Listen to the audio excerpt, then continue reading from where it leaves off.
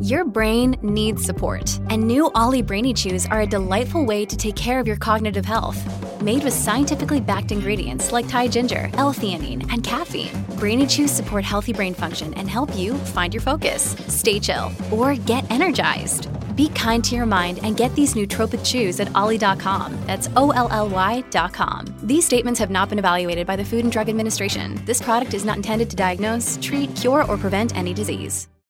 Hello, everybody. This is Marshall Poe. I'm the editor of the New Books Network. NBN listeners like to read books and buy them. So we thought we'd tell you that right now, our friends at Princeton University Press are having a remarkable site-wide sale. You can get 50% off books, including ebooks and audiobooks, with the code 50, F-I-F-T-Y, at checkout until May 31. You can save some real money on Princeton University Press books. I encourage you to go there and check it out. Welcome to the New Books Network. Hello and welcome to a new episode of your favorite podcast, New Books in Islamic Studies, which operates online through the New Books Network. I'm your host, Sher Ali Tareen. For each new episode, we choose an important new book in the field of Islamic studies and we chat with its author. This conversation is with Professor Brett Wilson, who has composed the first English translation of the classic and controversial novel from late Ottoman context, Nur Baba. This novel presents an engaging and often humorous account of the intrigues and activities of a Bektashi Sufi group in Istanbul and its environs. It offers a fascinating picture of a modernist critique of Sufism in this context. Wilson's translation is both lyrical and captivating and will make for an excellent resource for courses on Sufism and Islam more broadly. Here is my conversation with Professor Brett Wilson. Okay, welcome, Brett, to New Books in Islamic Studies, which operates online through the New Books Network, and congratulations on this really wonderful achievement, a translation of Nur Baba. Before we get into the conversation, I believe this must be your first time on the New Books Network, so we have a tradition to have authors talk about how they got into the field. So could you just, before we get into Nur Baba and this translation, could you say a little bit about how you got into the study of Islam and your story, your journey? Absolutely. Thanks so much for having me, Charlie. It's a pleasure to be here. I got into this field basically because I took some great classes as an undergraduate at the University of South Carolina with Ken Perkins. And because of that, I decided to study abroad and ended up spending a year in Istanbul, Turkey, where I learned Turkish, became fascinated by Ottoman history, Turkish history, and Islam in that context. And to make a long story short, I just kept going in that direction. It never stopped. And here I am today. I studied, after that, I went to Duke University, where I studied with Bruce Lawrence and Ibrahim Musa, and I met you, and have a lot of great memories from that time. After the PhD, I taught at Macalester College for a number of years, and recently my path took me to Europe, and have been teaching in Budapest and now in Vienna for the past 8 years. Great. So I thought maybe as a way to begin our conversation, we're discussing the translation of a really interesting and engaging novel, and we don't want to give too much away either as part of this conversation. This will be a little different from other monographs that we usually talk about. But perhaps you could just give a brief sense to our listeners about the broad theme of this novel and its context of the late Ottoman context. What is this novel broadly about, and what is the context in which it is composed? Absolutely. So the novel starts out as a kind of classic story of a spiritual quest. There's a young man who is interested in a Sufi lodge in Istanbul, which is a Bektashi Sufi lodge. And he's hesitant to go there, but one of his relatives takes him there. And the novel tells his story of being initiated in the lodge, of spending time there, participating in its ceremonies, and also covers a lot of his perceptions about what happens there. Alongside that, the main character It's actually not the narrator, but this female relative of his. And she also joins the lodge together with him, is initiated into the Bektashi order, and she becomes deeply in love with the leader of the lodge, the sheikh, whose name is Nur Baba. And it's a story of attraction, seduction, and along the spiritual quest, I would say. Um, so I don't think there's too many spoilers, Sher Ali. I mean, maybe the ending could be a spoiler, but otherwise, I think we can talk about just about anything in there. The context of the composition of the novel is that it's written in the 19 teens in Istanbul, primarily, possibly also in Switzerland. The author, Yakup Kadri Karaosmanoğlu, was from a very distinguished family, which was very powerful in the Ottoman Empire. And he's from a period in which the family had kind of declined and was not so glorious as before. And a lot of his novels and writing deal with the social tensions and crises of late Ottoman and early Turkish Republican society. And so this novel's written at a time of great change during what's called usually the Young Turk period. He begins to write it around 1913, and it's published first in newspapers in 1921, and then as a book, as a novel in 1922. And this is still the Ottoman Empire. It's not the Turkish Republic.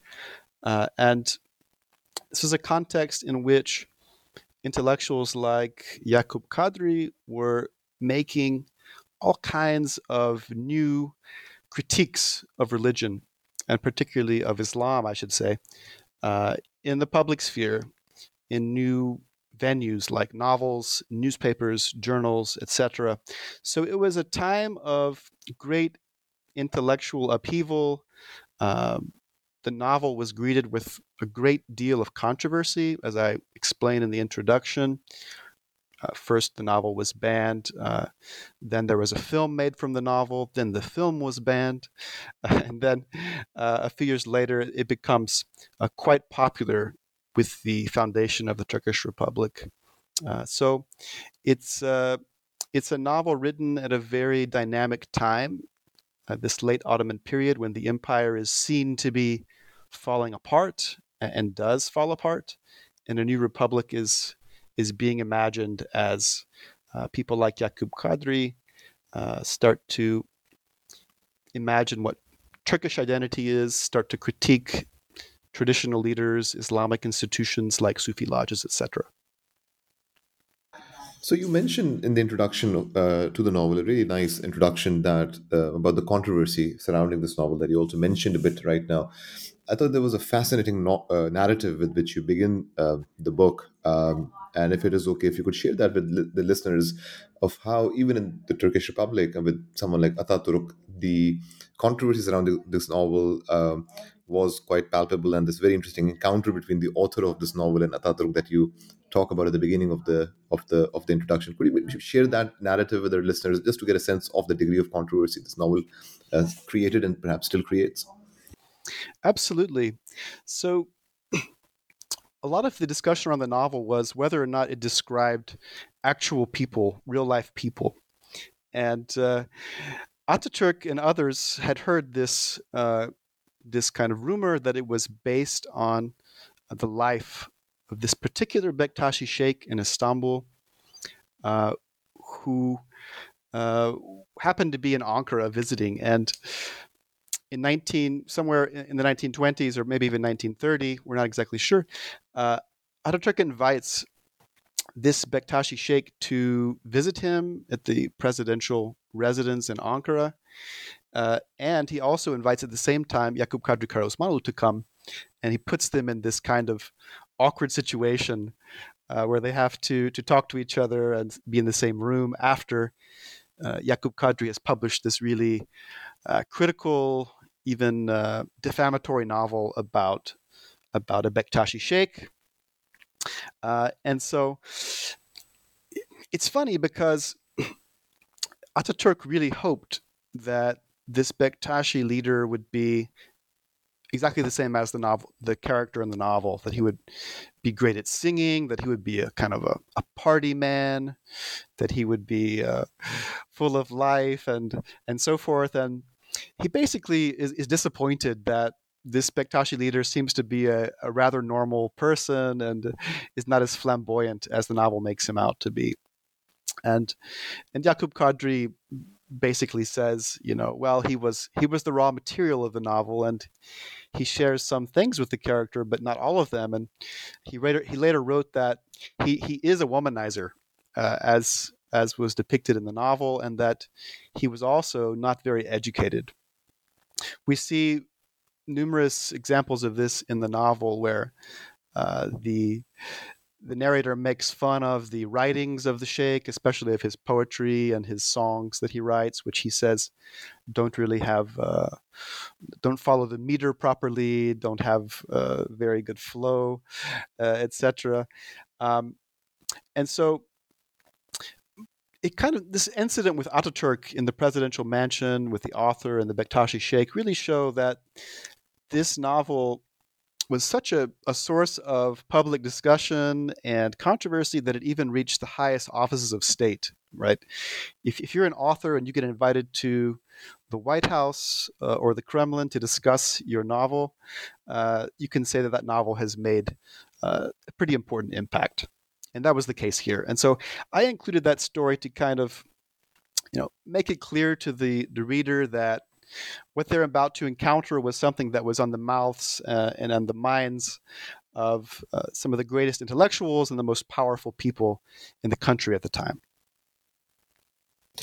Let's perhaps think a bit and talk a bit about a couple of the characters in the novel, and then we can look at a couple of themes as well. So let's begin with the main, one of the key protagonists, which is Noor Baba himself. What is your reading of, I found it very interesting that on the one hand, he seems a bit eccentric and, sensuous and so on. But on the other hand, he does have some properties and characteristics of quote unquote traditional Sufi masters in the kind of charisma that he attracts and, a certain kind of master disciple relationship in some ways, which is operative here. So, what do you make of this character in terms of how the author is trying to portray him as, but then as a translator, what kind of a figure? How do we conceptualize this figure as a Sufi master? What are some of the key tensions maybe inhering in this character for you, the character of Nur Baba? Sure, that's a fantastic question. So I would say the character draws on some themes from the late Ottoman period, one of which was that the main critique of Sufism was that the leaders were charlatans. They could be charlatans of different kinds. They could be people who were interested in money, interested in power, interested in women, a variety of things. And we can see that Yakup Kadri really drew on these themes in creating the character, because he basically says that Nur Baba was all of these things. Now, at the same time, you're right. He is a charismatic figure. He has an amazing voice. He brings the disciples together in a very commanding way. But his way of bringing them together is actually too powerful. It's so powerful that it's damaging, because the female disciples, almost to a fault, fall in love with him, have romantic relationships or affairs with him, and usually end up giving all of their wealth to him, or at least a large part of it. And we see many of these characters end up badly in the novel. There's one who jumps out of a window and breaks her legs and is paralyzed for life because he stopped loving her. We have another who has kind of lost all of her money because of him. We have several others who leave and destroy their families because they're obsessed with the sheikh. And so he does have some, let's say, leadership qualities in terms of leading rituals, in terms of being a good musician. But for Yakup Kadri, he lacks the important things. For example, when he asks him questions about Sufi concepts or rituals or art, he's always disappointed with the answers that the sheikh gives. And so on almost every level, he's disappointing for the author. Now, in terms of tensions that we see in him, yeah, I mean, I think there are several things that we could point out, but I think they mostly go in the direction that Yakup Kadri has led us to. That is, he's a negative character. The tensions aren't really apparent because we don't get to hear much from Nur Baba himself. We just see his actions and we hear what the narrator interprets them as. But I think you're right that there are a lot of tensions in the novel with regard to how it presents Sufism. The main one I would say is that the author begins with a very enthusiastic and positive attraction towards Sufism. He's very interested in Sufi philosophy. He's very interested in Sufi poetry and literature. But the tension for him is his disappointment with the actual practitioners of Sufism that he encounters in early 20th century Istanbul.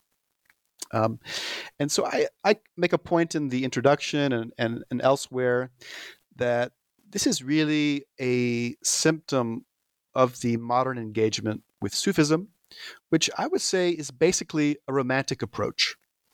And I think it characterizes a lot of the scholarship in our field about Sufism, which is often labeled as Orientalism or simply Romanticism.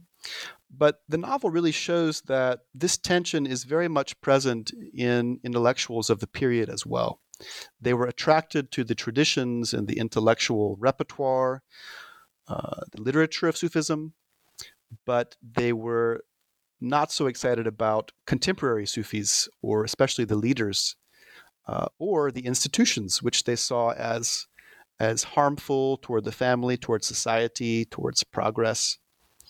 And I think that this is also the same theme that we see in a lot of scholarship on Sufism, especially I would say the early generations of scholars, A.J. Arbery, for example, and others who you might say had a kind of Protestant approach to Sufism. They liked belief, they liked the content, but they really didn't care for items that they considered to be superstitious, such as tomb visitation or miracles or these sorts of things.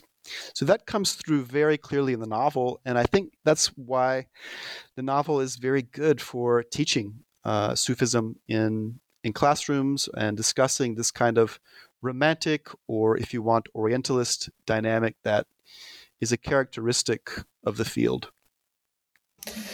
The other character that, of course, really deserves discussion and is a very fascinating and, again, some very interesting tensions inherent in this character as well is that of Nigar, who initially is hesitant to join this order, but then eventually, of course, is enraptured with love. And that's a theme I want to come back to in a moment, the theme of love. But tell us a bit about this character, Nigar. Who is she? What is the role that she plays in the novel? And what do you see her character representing, and some of the uh, uh, desires and tensions that this character embodies, the one of Nigar? Sure. Nigar is a very beautiful young woman. She is from a wealthy family that lives in a large mansion beside the Bosphorus. She's married and has several children. But she's a very bored person in this comfortable family life of wealth and prestige. But she has an aunt, let's say a somewhat disgraced aunt, who attends this Sufi lodge and ultimately invites her to come to it And you're right, at first she's reluctant to come. She plays hard to get, and so forth. She's initially a bit repulsed by the Sheikh Nur Baba, but then she is drawn in and she is initiated.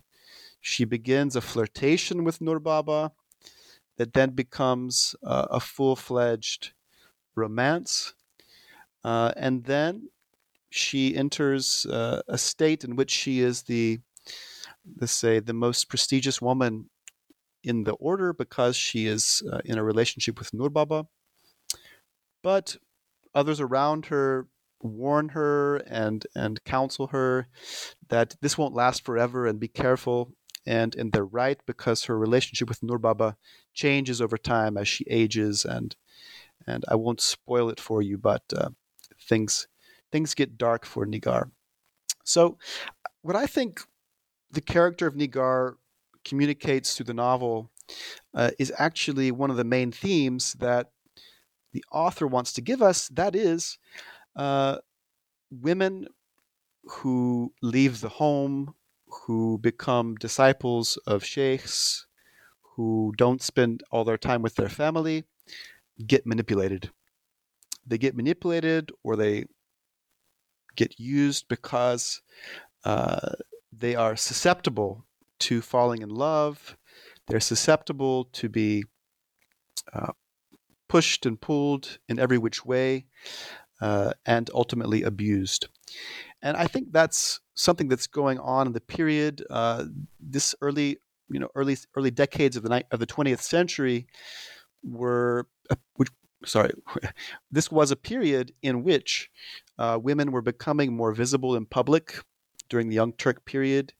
They were getting more education. They were seen more in public, as we can see in photographs and art from the period. They were becoming writers. And in the minds of many people like Yakup Kadri, this was a threat to the family, a threat to society. They weren't quite sure what to think about the more public roles that women were playing. And so I think this comes through very clearly in the novel, both in the character of Nigar, but also in many other female characters who are criticized for being away from the house, for leaving their children with nannies, and for basically giving this Bektashi Sufi sheikh a place to control their lives. So I think that's the main message that Nigar kind of conveys to us. I don't know, Shirley, what do you think? What did you see when you read the novel? How does Nigar strike you?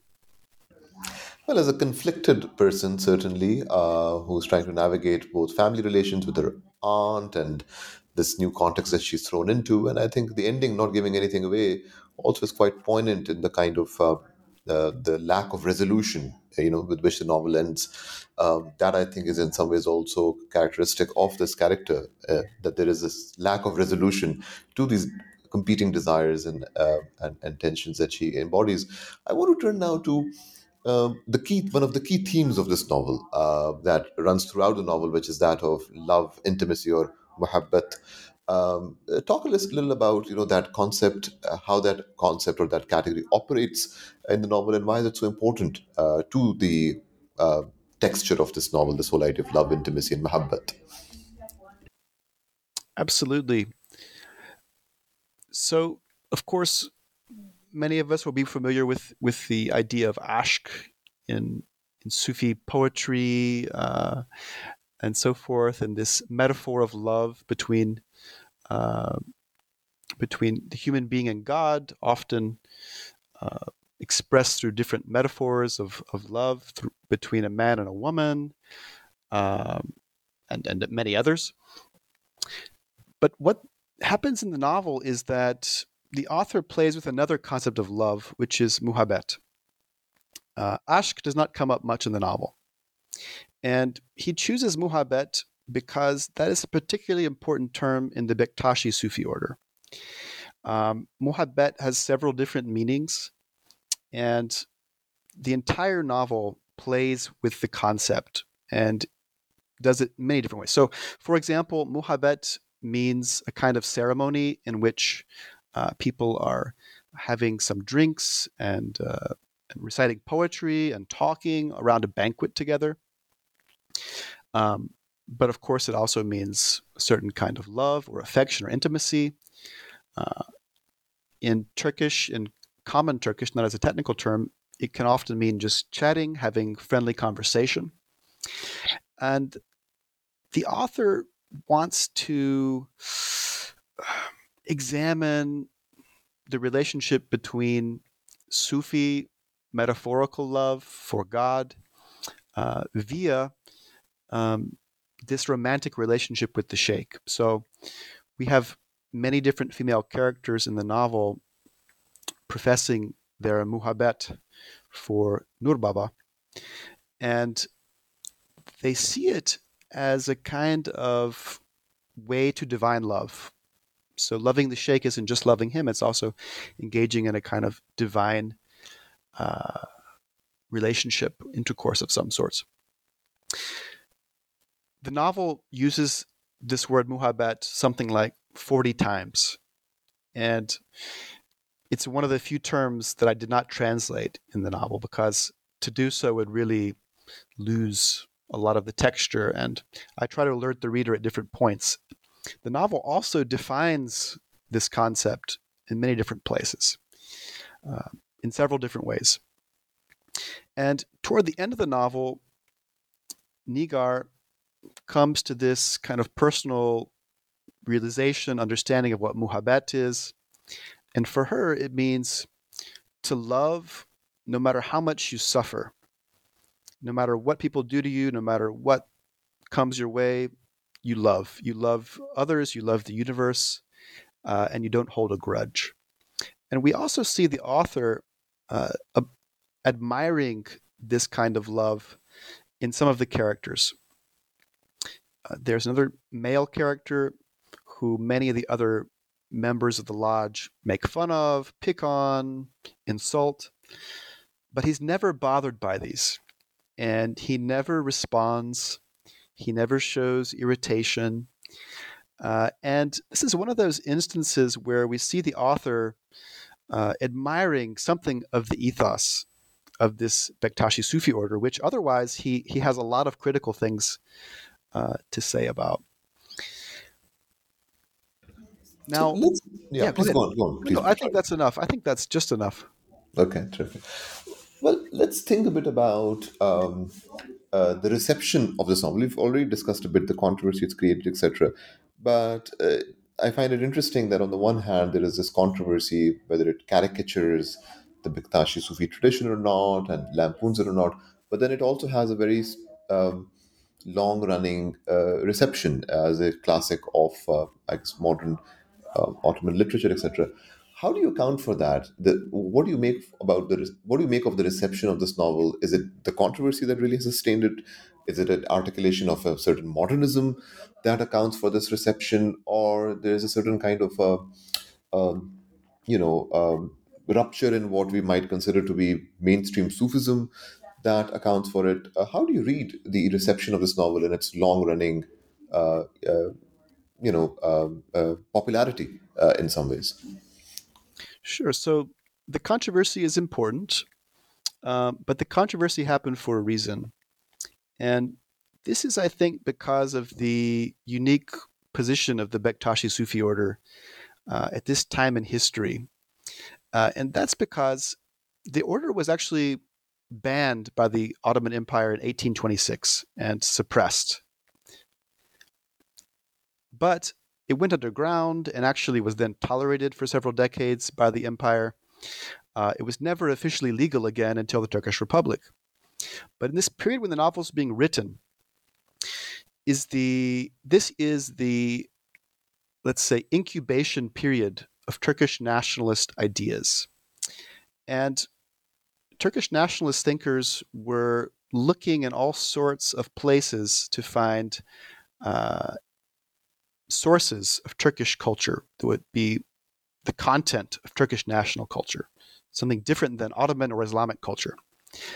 And the Bektashi order had a long tradition of maintaining its literature and its rituals in Turkish language. And because of that, it offered a wide variety of texts and resources from which to draw for building this new national literature, poetry, etc.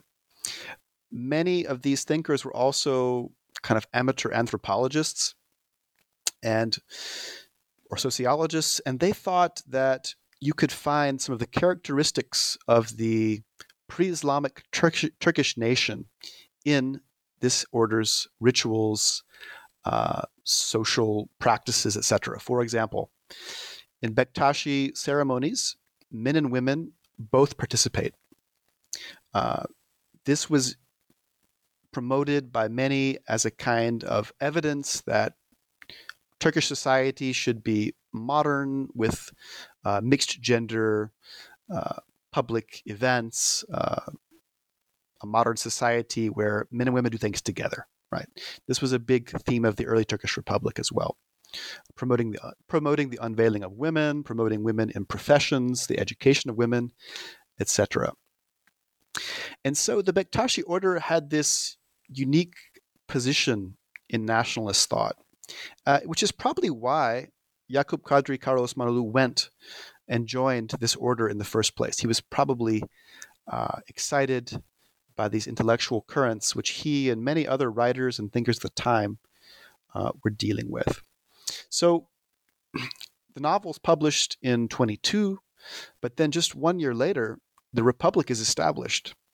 And so this novel and this whole thinking of about nationalist culture and what would be national culture takes on a new level of importance. And this novel is discussed really widely in 1925, 26, etc.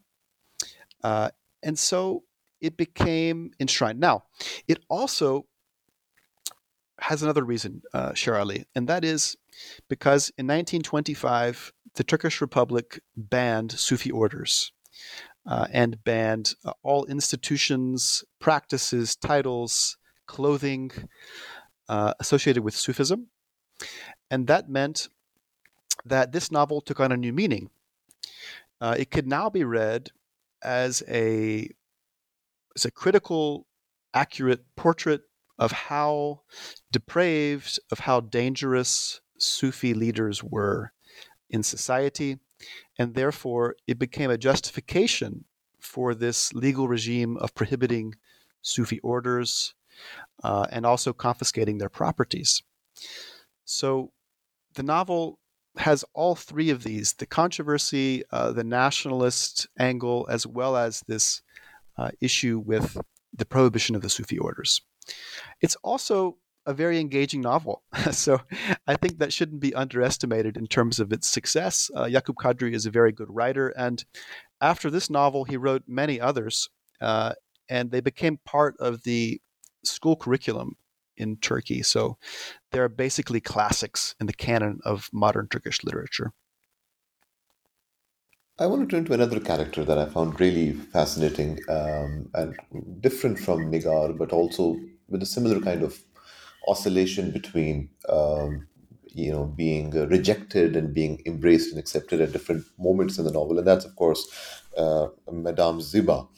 Tell us a bit about who this character is. How is she related to Nigar and Nur Baba?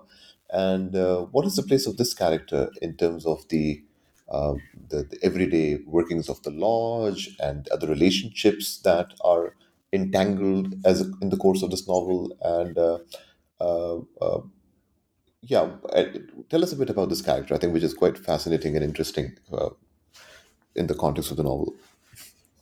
Yes, Madame Ziba is the grande dame of the lodge. That is to say, she's the most powerful woman in the lodge, and that is because she had a long romantic affair with Nur Baba, and her money funded the lodge, made it into a viable institution, and she also comes from the same family as Nigar, obviously. She's her aunt. So this is a wealthy family, and she's the daughter of a high Ottoman statesman. They also have a nice mansion on the Bosphorus. And Nigar is interesting from a number of respects. One is that she shows that, yes, women had powerful positions in the lodge, but the author plays with this and kind of shows us that power is illusory, that in fact they can be discarded whenever the sheikh wants, and that the sheikh will ultimately move on to new, younger, wealthier women when possible.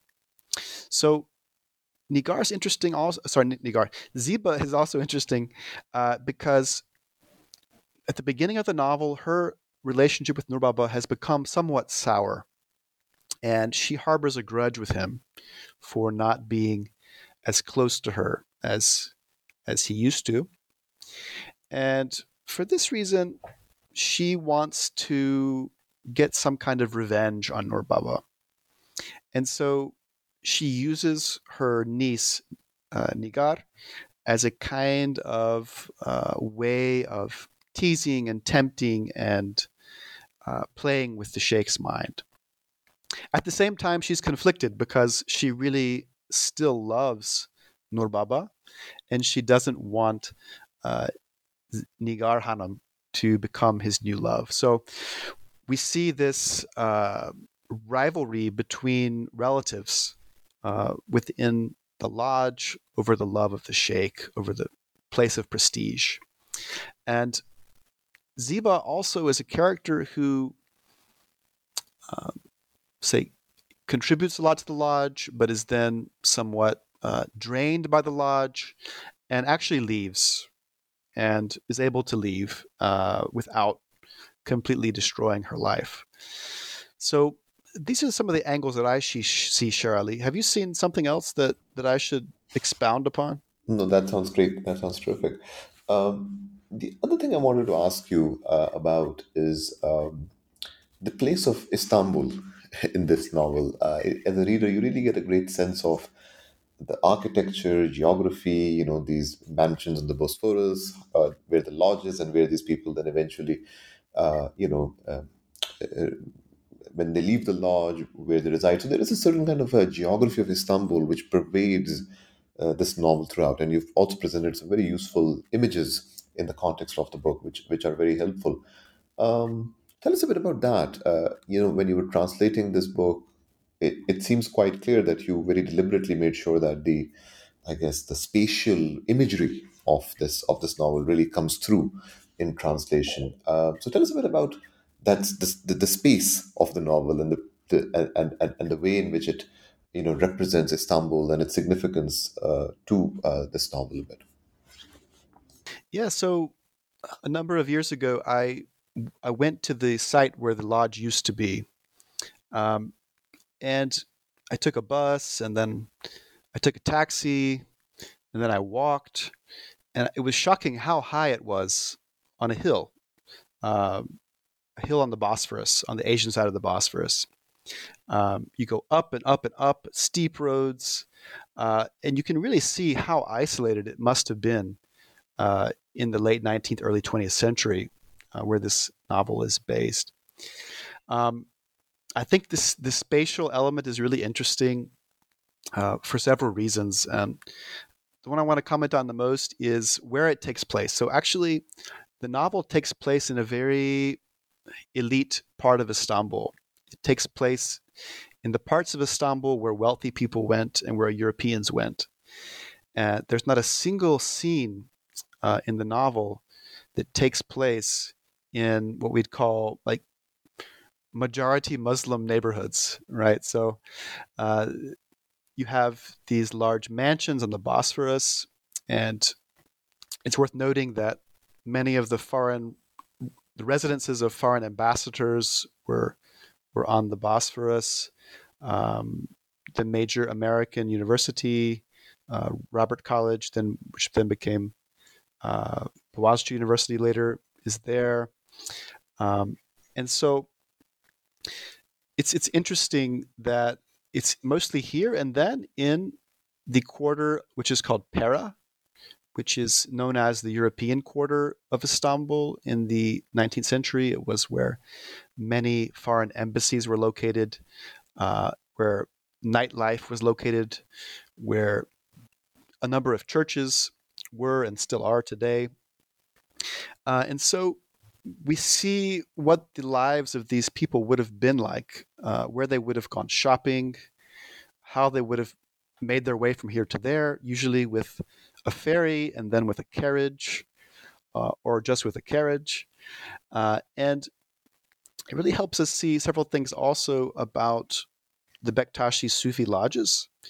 Actually, none of them were located within the old city walls. None of them were in old Istanbul. They were all outside of the city proper, mostly on hills, top of hills, so somewhat isolated. And you see that throughout the novel. The characters are in isolated places, they're in dark places, or they're on ferry boats, and so on. So I really like how the author describes the city in the novel. You see the beauty, you also see the loneliness, you see the insufficiencies in certain places.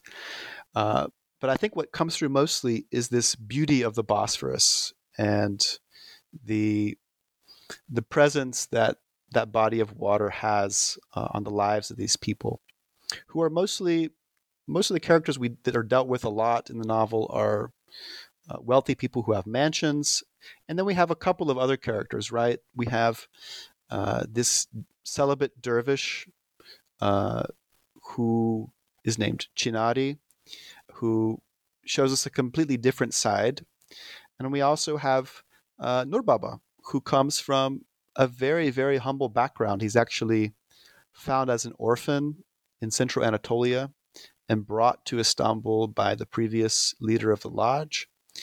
And I think that the author tries to make some kind of class commentary through the juxtaposition of these very humble and rough Sufis, who are the professional Sufis, let's say, the leader, and this celibate dervish who actually lives in the lodge, and their interactions with elite Istanbulites who come for various reasons, but mostly for reasons that are presented as being somewhat illegitimate or not so ethical. That is, to have a relationship with the sheikh, a romantic one, or B, to come for a kind of party.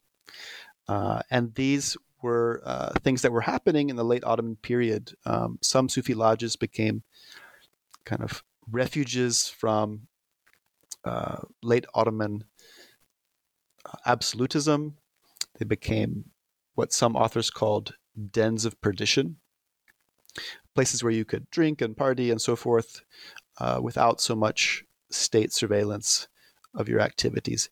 And what we find is that the author often comments negatively on this interaction between elites like Nigar and people like Nur Baba and Chinari.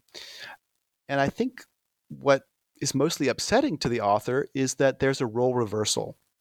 That is, these wealthy, cultivated people should be at the top of society, but when they go to a Sufi lodge, they end up becoming dominated by figures who come from humble backgrounds just because they have spiritual authority or charisma.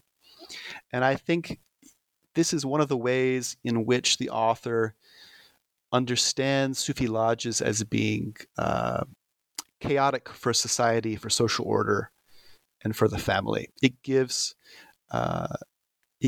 these kind of humble figures a lot of power over people who should be elites, who should be in control. So, the final question I want to ask you is about the whole craft of translation. This is a really lyrical English translation that I thoroughly enjoyed, and it's an actually very enjoyable text. I should just mention that, and hence it will work particularly well in different class settings and different courses. And you've, of course, written a lot about translation. Your first book was this magnificent book on Quran translation in the context of the Ottoman period and modern Turkey. So, tell us about some of the decisions that you had to take as a translator, what you learned about this craft. Um, uh, Walk us through or tell us a bit about that process of translation. What was it like for you? What were some of the key challenges, and how did you try to overcome those challenges? Tell us a bit about what it was like to be a translator. Well, I'm very glad to hear that you thought it was flowing and lyrical, Sher Ali, because I can tell you with full confidence that for many years it was unreadable and it was painful to look at. I would say it gave the term wooden translation, new resonance, new meaning. So, I have no training in translation. I have only learned to translate by translating. And I began this project at Duke University as an independent study, in which I basically told Erda Guknar, our wonderful teacher, mentor, colleague there, that I wanted to work on translations of this novel, and would he be willing to sit down with me and go through them? And he agreed to very generously, and we did that for a couple of years. And if you look back at those early translations, they are just horrible. And even, I would say, 1 year ago, 6 months ago, when I go back and look at those drafts, they're still very, very difficult to read. So it took a long time to get to where it is now. In terms of approach, in terms of difficulties, wow, where do we start? We can talk about several things. One would be technical terminology.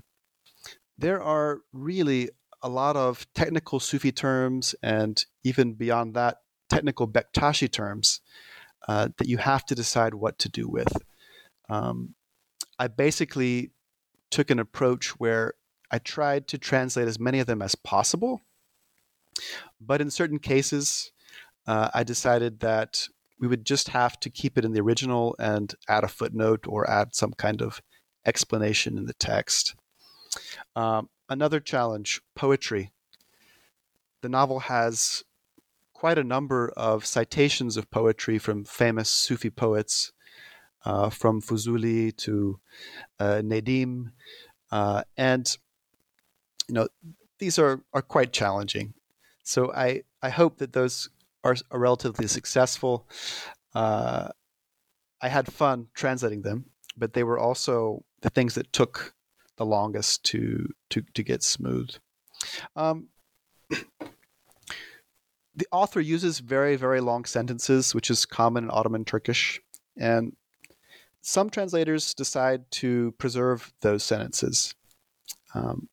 I chose to break them up because in many cases they're difficult, if not impossible, to make them work really well. Another challenge would be titles. So in Turkish, it's very common to use titles of relationships like sister, brother, father, mother, aunt, uncle, etc. every time that the name is used. And in the first translations, I included those titles. But when you read it in English like that, it sounds kind of ridiculous. And so I took the vast majority of those out, and I either use them only on the first instance, or I use them consistently for characters who have a title name that's really distinctive or important to their identity. These are all very debatable choices, Sher Ali. But in the end, the entire translation is a series of tough choices, and there's a kind of argument for preserving the original text as much as possible versus doing something else with it. I would say I started with that mentality that I really wanted to preserve as much as possible. But the longer I translated, the less and less viable I felt that became. And I thought became unviable, mostly because it was very uncharitable to the reader. And the reader will be someone reading in English, not someone who's reading in Turkish. And the people who can read it in Turkish can read the original, and it's not a problem. So the reader, the recepting side, is favored in this translation. I had a lot of help as well, as you saw maybe in the acknowledgments. I couldn't have done this without my wonderful doctoral student, Merve Demirkan. She went through the entire text after I had finished the complete draft and made so many improvements and found quite a number of errors that it was really a godsend that she did that. And I have consulted virtually every friend I have that works on Turkish language or Ottoman language to ask different questions over the years. This has taken, an unbelievable amount of time to finish, and it was probably a kind of a misguided quest to do this. But if you have enjoyed reading the novel, Shirley, then I'm very, very happy, and it was all worth it. Well, no, this was it. Really was. It was just as a reader and also as an instructor. I'm really excited about teaching this. So, as we're coming to the end of our time, Brett, could you share a bit with our listeners about what are you currently working on and what might be the next book we might expect from you or anticipate from you? Yeah, absolutely. Now I'm writing a book about Sufism in the early Turkish Republic, and it focuses on the suppression and abolition of the Sufi orders in 1925. This is an event that we hear about in many different histories of the Middle East or histories of Islam or Sufism. But we really lack a detailed, in-depth study of this issue. So hopefully by the end of the year, I can finish this manuscript up and send it in. And it's obviously closely related to the themes that we looked at today in Nur Baba. So I'm hoping that it will be a fresh take on secularism in the Muslim world in the early 20th century, which kind of looks closely at how Sufism, Sufi institutions, Sufi culture made the transition from the age of empire to the age of the nation state, and how it played a sometimes unacknowledged but rather important role in the secularities that emerged in Turkey as well as in other Middle Eastern or Muslim majority states. So that's where I'm at now, Shirley.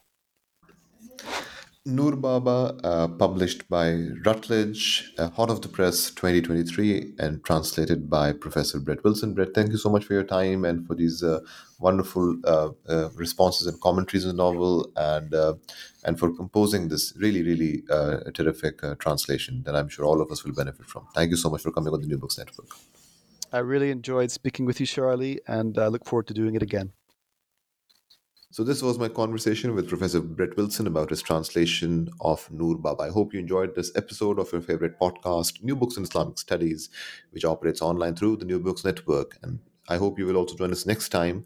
Until then, this is your host, Sher Ali Tareen, signing off. Take care, stay well, and keep listening to New Books in Islamic Studies.